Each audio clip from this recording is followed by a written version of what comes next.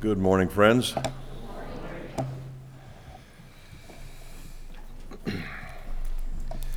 Would you pray with me as we come to our time in the Word? Ask the Holy Spirit to soften our hearts, open our minds to receive these good things from Him. Lord, you have just heard the songs that we've sung, the prayers that we've prayed that have been focused on our joy and thanksgiving for your advent here 2,000 years ago. These words that we sing, even the prayers that we pray, are insufficient to communicate our great and eternal thanksgiving and joy that is in our hearts because of your grace to us in Jesus Christ. We know that we will never be able to adequately praise and worship you to fulfill all the things that you have done for us. But we have eternity to do these things, and so we intend to, as long as you give us breath, to sing from the depths of our heart with joy and thanksgiving for you, our Lord and Savior. Now, as we come to your word, we know that it is in your word that we receive life. And so we ask that your Holy Spirit would now come and open our hearts, open our minds, that we may receive these words of truth, these words of life, and that they would change us as you intend. And I pray this in your name. Amen. So good to see you here today as we come to the near conclusion of our Advent celebration. This is the great week that leads up to Christmas Sunday, which will be next Sunday, and we're very excited about that. I hope that you will be here with your family and friends and rejoice with us in all the good things that we have in Jesus Christ. It's a blessing to be a part of this church with you as we celebrate the Advent, these significant things that we see and hear, even from these simple Advent readings and candle lightings that remind us of why Jesus came and our necessary response to that Advent. But now we find ourselves back in the Gospel of Mark that I am thoroughly enjoying and hope that you are too. If you have a Bible, I want you to turn there with me. Mark chapter 11 is where we will be this morning, verses 27 through 33. And as you know, I've mentioned this before, but each of the four Gospels go about trying to convince the reader of the true identity of Jesus Christ. They each go about it their own significant and different way, but each has the objective, the same objective, to convince you and me that Jesus is in fact the Christ, the Lord of heaven and earth, this one who called himself and who was Jesus of Nazareth, is who he claims to be. The God of heaven who came to take care of the problem of sin, the chaos of sin. The Apostle John that we just read this morning just comes out and says that this is God full of grace and truth. All the others, Matthew, Mark, and Luke, are a little more discreet in how they go about proving or claiming the true identity of Jesus Christ. And as we've seen, Mark is well into his evidence that we have. In fact, we've been following Mark's argument for the past year and a half and have seen quite the display, haven't we, of evidence that he has given concerning the person and work of Jesus Christ.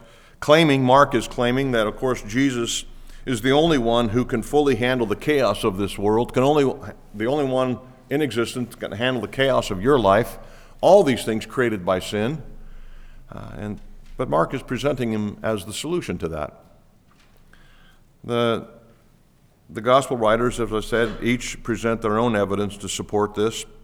And after reading all the evidence that we have come across in Mark, maybe even all the evidence that you've come across in Matthew, Luke, and John as well, demands that you make a decision. And you say, Pastor John, I've already made a decision. Back in junior high camp, I asked Jesus to be my Lord and Savior. Well, that's great, but what did you do this morning? How has your life reflected that commitment that you made in junior high camp? What is your life about today? You know that the gospel is never discussed in the entire Bible in the past tense. It's always discussed in the present tense. How's your life today?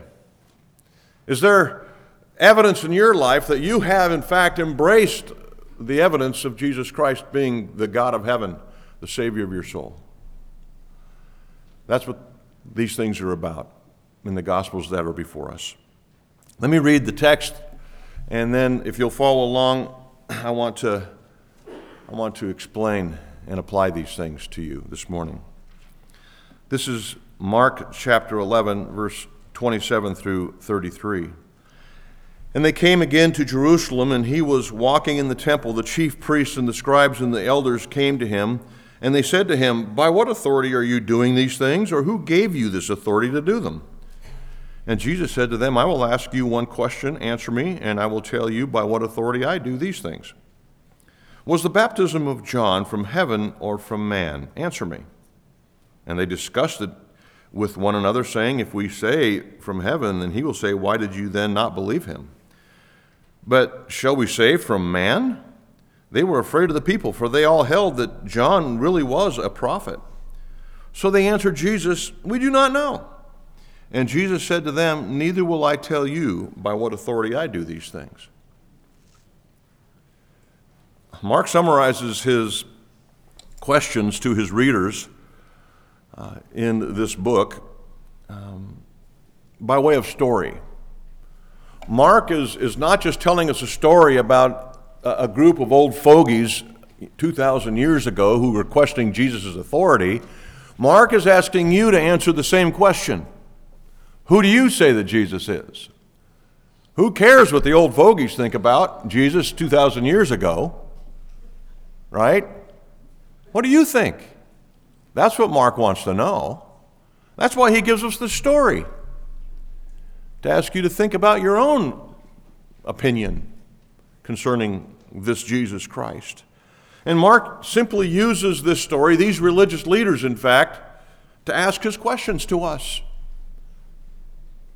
Here are the questions. Who is Jesus? Do you believe that he is who he claims to be? Secondly, what does all the evidence suggest? All the evidence that Mark has produced, and if you want to broaden the circle, all the evidence that Matthew, Luke, and John and the Apostle Paul have produced, that the entire Bible has produced, what do you do with the evidence? Even evidence from secular arena, like Josephus. What do you do with the evidence? And then thirdly, if in fact you are convinced by the evidence, have you or are you willing to step over the line and publicly commit yourself to him for life, which is what being God demands? So the first point in our sermon here this morning relates to the person of Jesus Christ. Who is he? What is the evidence for who he is, would be the second question. And as you've already seen this morning, because we are committed to seeing God's will for us in Scripture, instead of looking at just stories, I want you to look at how the antagonists in this story responded to Jesus by describing the then. And then under each point, I want to maybe bring the focus onto your own heart on how you might respond to Jesus by describing it in the now. So then, those people in our story, the religious leaders, the old fogies, and then now, you, sitting here this morning, then and now. So let's look at our first point, rejecting Jesus' authority. In Matthew chapter 23, Matthew was describing the same final entry into Jerusalem, the final week of Jesus' life. Matthew included these words from Jesus' lips. "O Jerusalem, Jerusalem, the city that kills the prophets and stones those who are sent to it. How often would I have gathered your children together as hens gathers her brood under her wings, and you were not willing." Jesus is talking from the perspective of God, and throughout Israel's history, he is saying, how often I would have just embraced you if you would have just come. So Jesus is putting himself in the place of the eternal God of the universe in that in these comments. Okay? But you were not willing, he said. See, your house is left to you desolate. For I tell you, you will not see me again until you say, blessed is he who comes in the name of the Lord. And when will that be? Pastor Rick referred to it.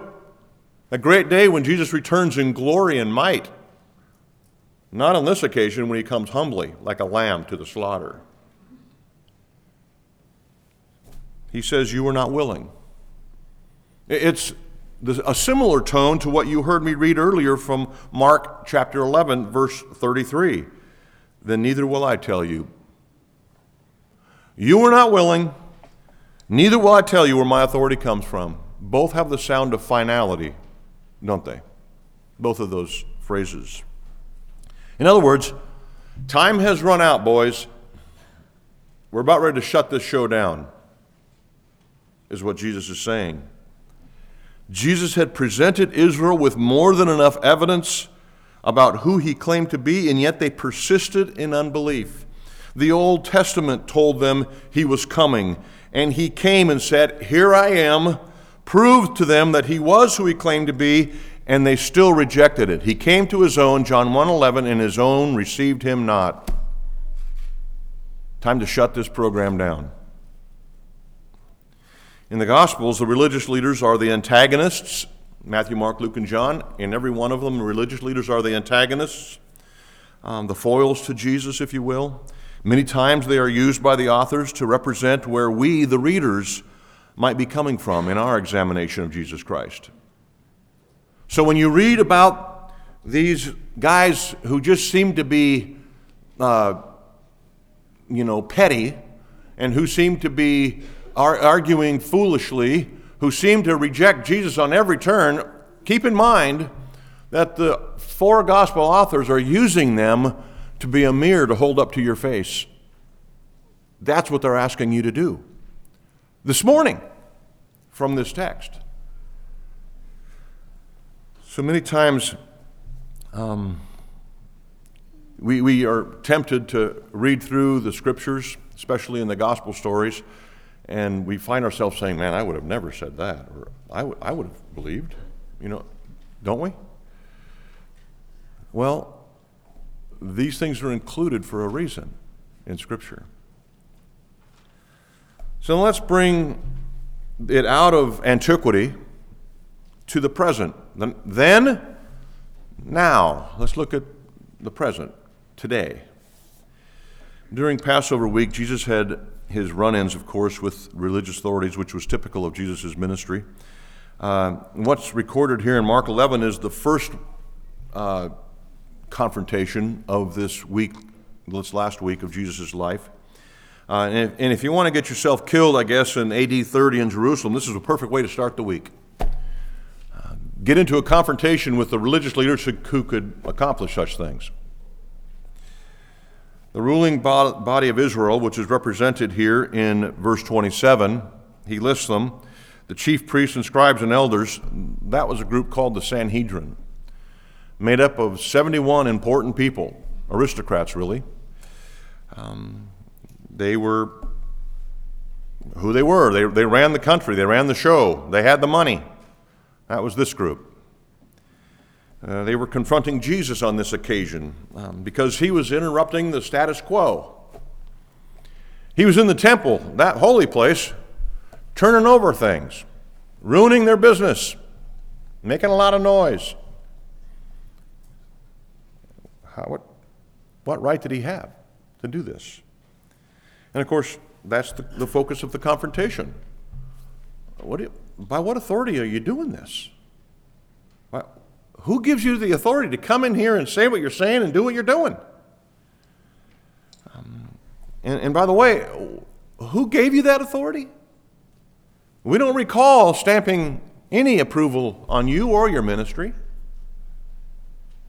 And so they could easily see the power and wisdom that Jesus demonstrated through his miracles and his teaching. But they bypassed that quickly because of the negative influence and impact that Jesus and his ministry was having on them and their well-being. And so they asked this simple question. What human or one institution granted you the authority to do these things? Where'd you get your degree? Their question was meant to expose and humiliate Jesus because he wasn't an authorized teacher or leader. He had no degree from Jerusalem U or Jericho State. He was here on his own, throwing stuff in the air. They wanted to embarrass Jesus, to get him to do one thing: blaspheme. If they could get him to blaspheme in public, then they would have the authority, the right, the proof to put him to death, because blasphemy was punishable by death in Jerusalem at this time. And behind the scene here, behind this picture that I'm describing for you, God had designed all these things in eternity past and used these particular religious leaders to kill his son and spill innocent and redeeming blood. You say, whoa, wait, God planned this? Yeah, in fact, God killed his son, Jesus. And you say, well, I'm not sure I like the sound of that. Listen to this from Acts 2:23. And there's other places, by the way, but this is one that's fairly convincing. This Jesus, this was the apostles speaking to the crowd, it's actually Peter on his first sermon, speaking to the crowd, this Jesus, delivered up according to the definite plan and foreknowledge of God, you crucified and killed by the hands of lawless men. How did this come about? By the definite plan and foreknowledge of God. That's how this came about. God did it. As much as these group of old fogies was instrumental in the death of Jesus, they were tools in the hands of God to accomplish his purposes. God put this all together, this whole scheme together, so that he might save you, sitting here this morning. That he might have opportunity to forgive your sin and guarantee your place in eternal glory one great day. It's stunning to think about it. This particular confrontation here in Mark 11 happened on Wednesday in the temple in Jerusalem. The day before, you remember, Jesus had cursed the fig tree, cleansed the temple, and this confrontation happened because Jesus' extreme behavior. You can't just come into our church and start flipping pews, and throwing the money changers out there buying books in the lobby. You money changers, throwing you out on your heels. You can't just come in here and do that stuff, right? Unless you're God. And so let's move this into the now. We're not so different, are we? We're not so different than these guys. None of us naturally wants anyone telling us what to do. None of us wants anyone authority over us. We're Americans, for Pete's sake, right? We're independent. You can't tell me what to do. I have a hard enough time paying taxes. And you trying to tell me what to do on Sunday? On Monday? On Thursday night? No. We don't want anyone, including God, ruling over us. In fact, I think in our culture, in our day, we grow up being suspicious of authority, even God's authority, if we even believe he exists. Most of the time, when you see someone rejecting the authority of God, they'll have all sorts of reasons that they do so, but in the end, they simply don't want God telling them what to do or not do. They want autonomy. And it's not that the apologetics about Jesus and his identity aren't convincing. It's not that at all. It's that if they honestly admitted God's right to rule in their lives, they'd have to give up their self-serving lifestyle. And who wants to do that? I mean, life is about self, after all, right? They rejected the authority of Jesus then and now. Let's move to the second point. Refusing honest examination of the evidence. As important as religious leaders are, think about yourself today. As important as religious leaders are, we cannot blindly follow them. There needs to be investigation into what they teach, how they live. Even Jesus gave evidence of his identity and his authority. This is why the Apostle Paul lists character qualities of elders for churches in 1 Timothy 3 and Titus 1. This is why Paul emphasizes that pastors and elders need to have and teach sound doctrine. So examining isn't the issue. Examining Jesus isn't even the issue. He invites, he requests, he commands examination of his identity. Even the Apostle Paul was examined, remember? By the Bereans in Acts 17, verse 11. Now these Jews, that is the Bereans in Thessalonica, were more noble than those in Thessalonica. They received the word with all eagerness, examining the scriptures to see if these things were so, to see if the Apostle Paul was shooting straight. They examined him. That's then. Now let's look further into then. The Jewish leaders, of Jesus' day could not deny the reality of Jesus' miracles. Everybody had seen them. They had seen the miracles. They had heard his teachings. But when Jesus specifically gave them an opportunity in John 8, you remember the story, the woman caught in adultery. In that story, Jesus gave anyone standing around the opportunity to identify any wrongdoing in his life or ministry, any sin whatsoever, no matter how minor. Bring it forward. If I were to say that this morning, 95% of the church would raise their hand and remind me of a thing or two that you've seen or heard. Jesus gave them that opportunity, and not one raised their hand in the moment. All they could come up with in our story, because they couldn't come up with sin, was, by what authority are you doing these things? They didn't say he was wrong or that he was sinning by what he was doing. They just wanted to know the authority on which he was doing these things. And the origin of that authority. Where did it come from? Who did it come from? He wasn't certified by any human authority that they were aware of. Like I said, no degrees, no certificates. Listen to J.C. Ryle. Bishop Ryle said this: "The words of the 23rd article of the Church of England are wise and scriptural, which say, 'It's not lawful for any man to take upon him the office of public preaching or ministering the sacraments in the congregation before he be lawfully called and sent to execute the same.'" This is what the 23rd article of the Church in England says, and Bishop Ryle, who is spot on, says this is biblical and wise. But Ryle continued in his commentary about Mark 11. Ryle continued and said that God can and does use people without such stamps of human approval all the time. No degrees, no ordinations, and God seems to use people anyway. So the question that we must ask, and that Jesus is asking these guys to answer, is, can God work without the affirmation of man? Does God have to get your permission to use somebody? To want a certificate of proof or someone's credentials isn't wrong, is it? We expect these things every day. We want a certified doctor, not some quack dealing with our illness, right? In fact, we'll travel to get a really certified doctor. We want experienced and certified financial advisors. We expect mechanics and electricians. We even want our hairdressers to be certified.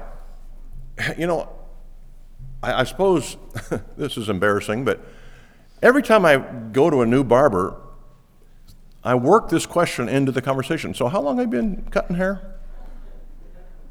You know, I don't want to look like that guy when I come out of here, you know. We want our hairdressers to have some level of certification. Where's your plaque that says I graduated from barber school or something? Well, see, degrees and certifications keep us out of trouble as human beings for the most part. But in Jesus' case, we have something significantly different going on. It seems that John the Baptist was a case in point, which is why Jesus brought him up. Jesus wanted the false religious leaders to examine the evidence as it related to John the Baptist. Jesus' life and ministry were focused on the massive spiritual dysfunction in Israel. He supported everything that he said, everything that he did, with miracles to prove his authority. He says your sins are forgiven. To prove that I can do that, why don't you, by the way, get up off your crippled bed and walk home? That was always the case in Jesus' ministry. All the time. He gave physical evidence and scriptural evidence of his claims to whatever he was doing. On this particular occasion, Jesus was again in control, as he always was, of the debate that he was having with his opponents. And he had them right where he wanted them. When they questioned his authority, he, in typical rabbinical style, countered their question with his own. Okay, it's fair. You've asked me a question about my authority. I have a question for you. If you'll answer that question, I'll answer your question. It was common. That's how rabbis functioned with each other. That's how they debated. So Jesus asked them to explain their response to John the Baptist. I'll answer your question about my authority. You answer the question I have about how you responded to John the Baptist. Was John the Baptist's ministry from heaven, or was it from man? This is awesome to see how Jesus is in control of the conversation. Because Jesus knew that John the Baptist had no credentials. Jesus knew John the Baptist. In fact, he was John the Baptist's cousin. They knew each other. Jesus knew that John the Baptist was sent by God. Jesus knew that the masses knew that John the Baptist was sent by God. He also knew that these leaders that he was talking to rejected John the Baptist. The religious elite thought that John the Baptist was a nut, that he was a loose cannon, that he said things that he shouldn't say. He stepped on people's toes. So when he got arrested, they left him in prison. They didn't try to get him out. They didn't try to help. And they allowed Herod to put him to death with not as much as a word.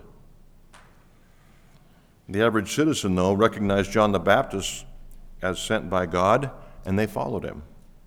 Everybody standing around listening to this interaction between the religious elite here and Jesus, they all knew what took place with John the Baptist.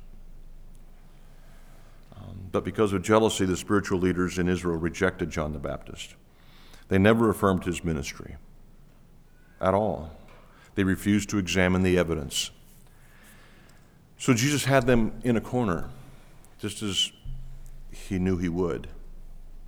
And he sent them off, and they huddled. I can just see they huddled, what are we going to say to this guy?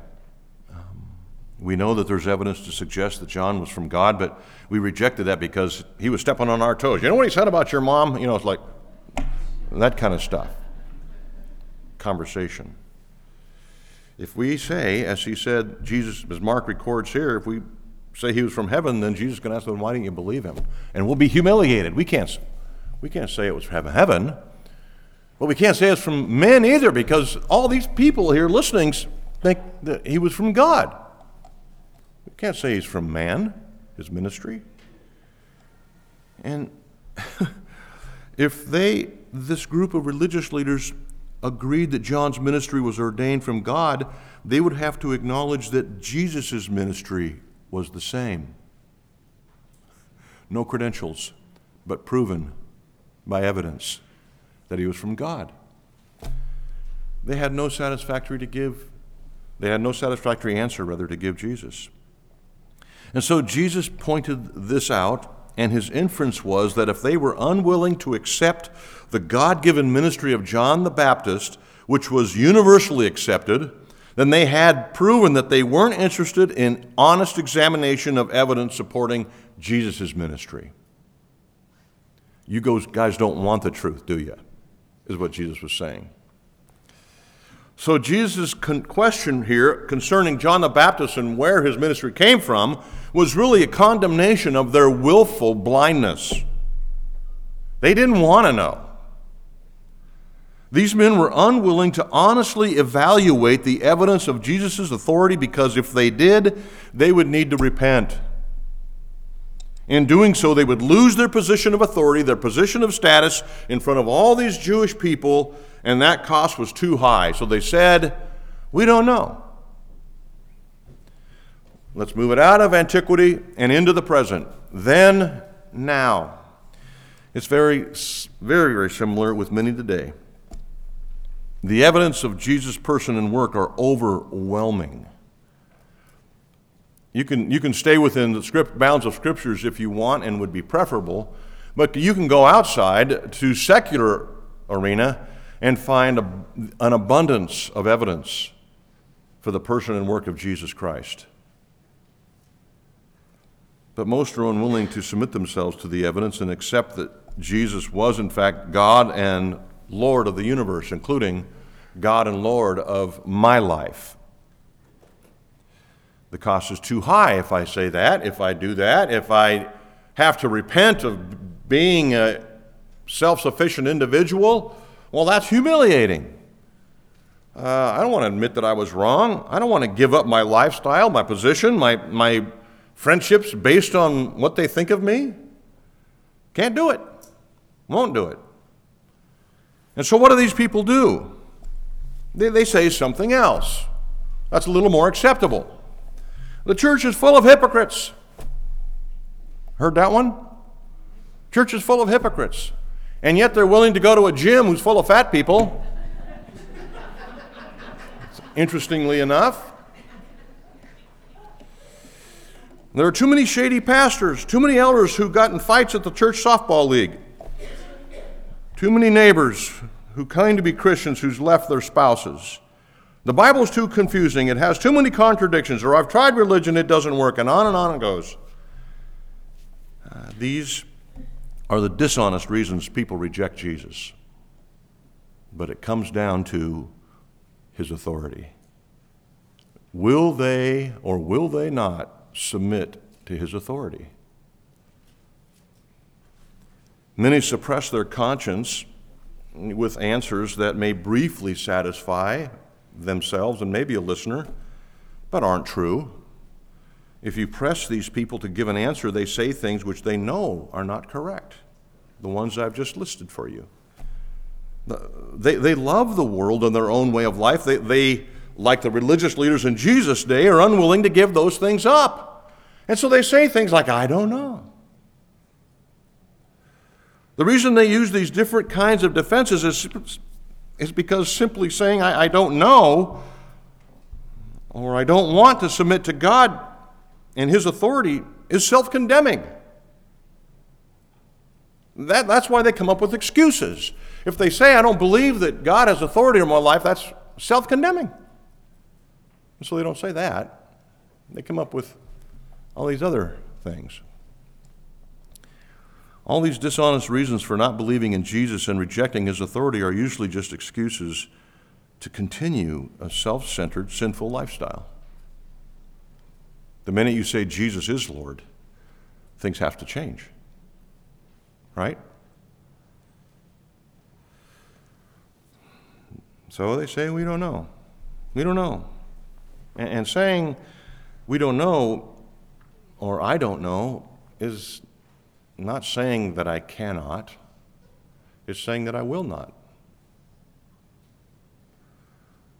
It's simply a matter of the will, not of ability. I will not say that Jesus is Lord. I will not say that he has authority over my life, because then I'd have to change, and I don't want to. I like my life. I think this is a very sad thing. So many rationalize their rejection of Jesus with their dishonest answers, but in reality, they're actually dealing dishonestly with their own souls. You know, I've slammed my finger in doors. I've cut myself with a utility knife by accident. I've done a lot of dumb things. I run my thumb through a table saw, for example, and I say, you idiot! How's it going to be with these folks when they face the judgment day? It's not like you cut your fingernail with a utility knife. Being dishonest with your soul is as extreme as it gets.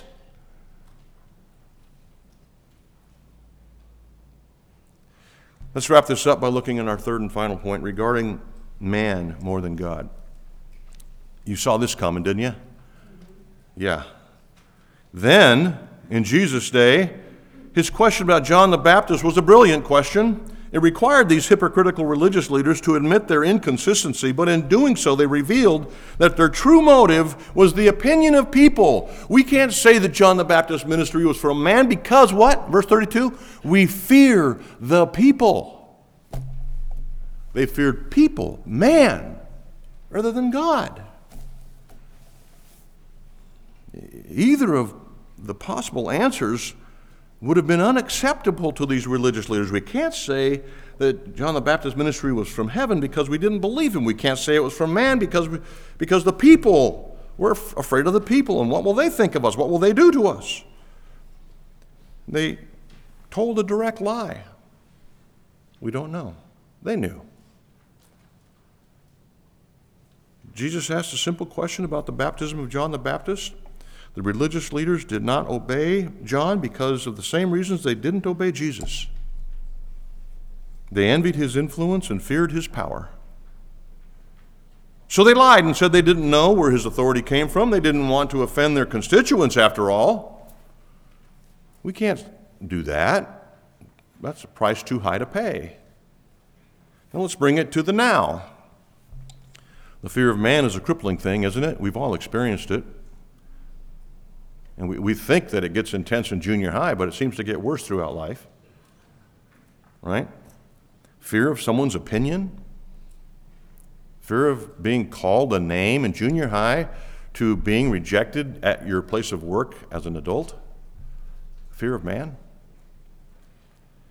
Fear of their acceptance or rejection forces many people to do things or say things they don't want to do or say, just to gain approval. The fashion industry is based on this, isn't it? I noticed none of you came dressed as Puritans this morning, or in your gym clothes. I'm not suggesting either, by the way, especially the gym clothes part. But every business is counting on this kind of human weakness, aren't they? That's how they sell things. Look at the ads. Pay attention to the ads. You know, if you get this car, everybody looks at you differently, right? If you wear these tennis shoes, kids, man, everybody's going to think you're Michael Jordan. For sure. This is what Proverbs 29:25 said. The fear of man lays a snare, but whoever trusts in the Lord is safe. The fear of man lays a snare. We've all been snared, haven't we? But whoever trusts the Lord is safe. In verse 32 of Mark 11, it says they were afraid of the people. They would rather please this crowd, the ones they didn't like, than to please God. So they lied. We don't know. We don't know the answer to your question, Jesus. And Jesus' reply was pretty heavy, wasn't it? It was as if Jesus said, then we have nothing more to discuss. You're unwilling to do what is right and to acknowledge the obvious, so we're done here. These men would rather please a group of people than please God. They regarded men rather than God. And so here is the now conclusion. What's keeping you from a total commitment to Jesus Christ and submitting every part of your life to Him? What is it? What's keeping you from stepping over the line publicly and declaring what you know to be true about Jesus? Maybe you've never really examined the claims of Jesus Christ, but I highly doubt that. But what if Jesus is, in fact, who He claims to be? Does your life currently, as you sit here this morning, reflect that Jesus is who He claims to be? Is He really the God of the universe? If so, is He the God of your life? Are you concerned that Jesus may not truly be kind and gentle as He says He is, as the New Testament describes Him? You're afraid that if you submit yourself to Christ, He may send you to be a missionary in Africa? Like my wife, she was to think that. When we were in college, she didn't want to date guys from that college because if they might go to Africa as missionaries. And I went to Yakima.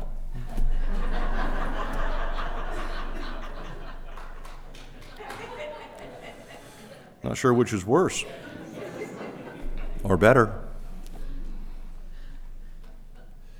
Friends, do you think that by saying Jesus is my Lord, that He might hang you out to dry?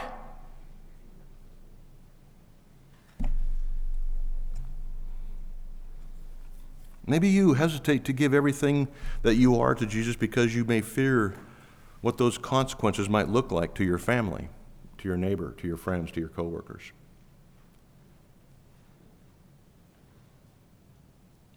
Well, I would encourage this, to at least be honest. At least be honest. Do you really have unanswered questions about Jesus' identity? Or about what the Bible really says? Or about what God really demands? Do you really have questions about that? Or are those facades hiding a more personal question? Are those just excuses to keeping from full commitment? Let's pray.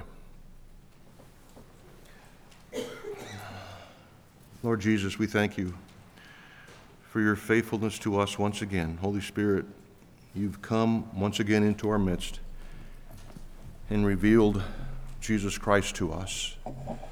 Our hearts have been exposed to the truth. Our minds have seen exactly what you want us to see. Lord, if there are any in this room this morning who question the identity of Christ, his true identity, whether or not he has authority, then Holy Spirit, simply open their minds and let them see what all of Scripture says. But if there are those in this room who have seen the evidence but reject it because of their worldly, selfish mindset, then Holy Spirit, you have the same power to change their will.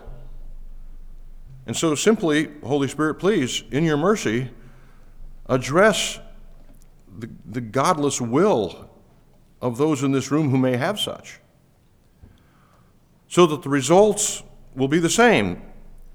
That when we see the beauty and glory of the person and work of Jesus Christ, we'll run to it. If we see it but don't want to, then we'll run to it anyways because you change our will. Lord, do these things, these gracious things. You indeed, in fact, we've read this morning, are full of grace and truth. Please extend that grace, mercy, and truth to each one in this room this morning. We pray this in the name of Jesus, our Lord and Savior. Amen.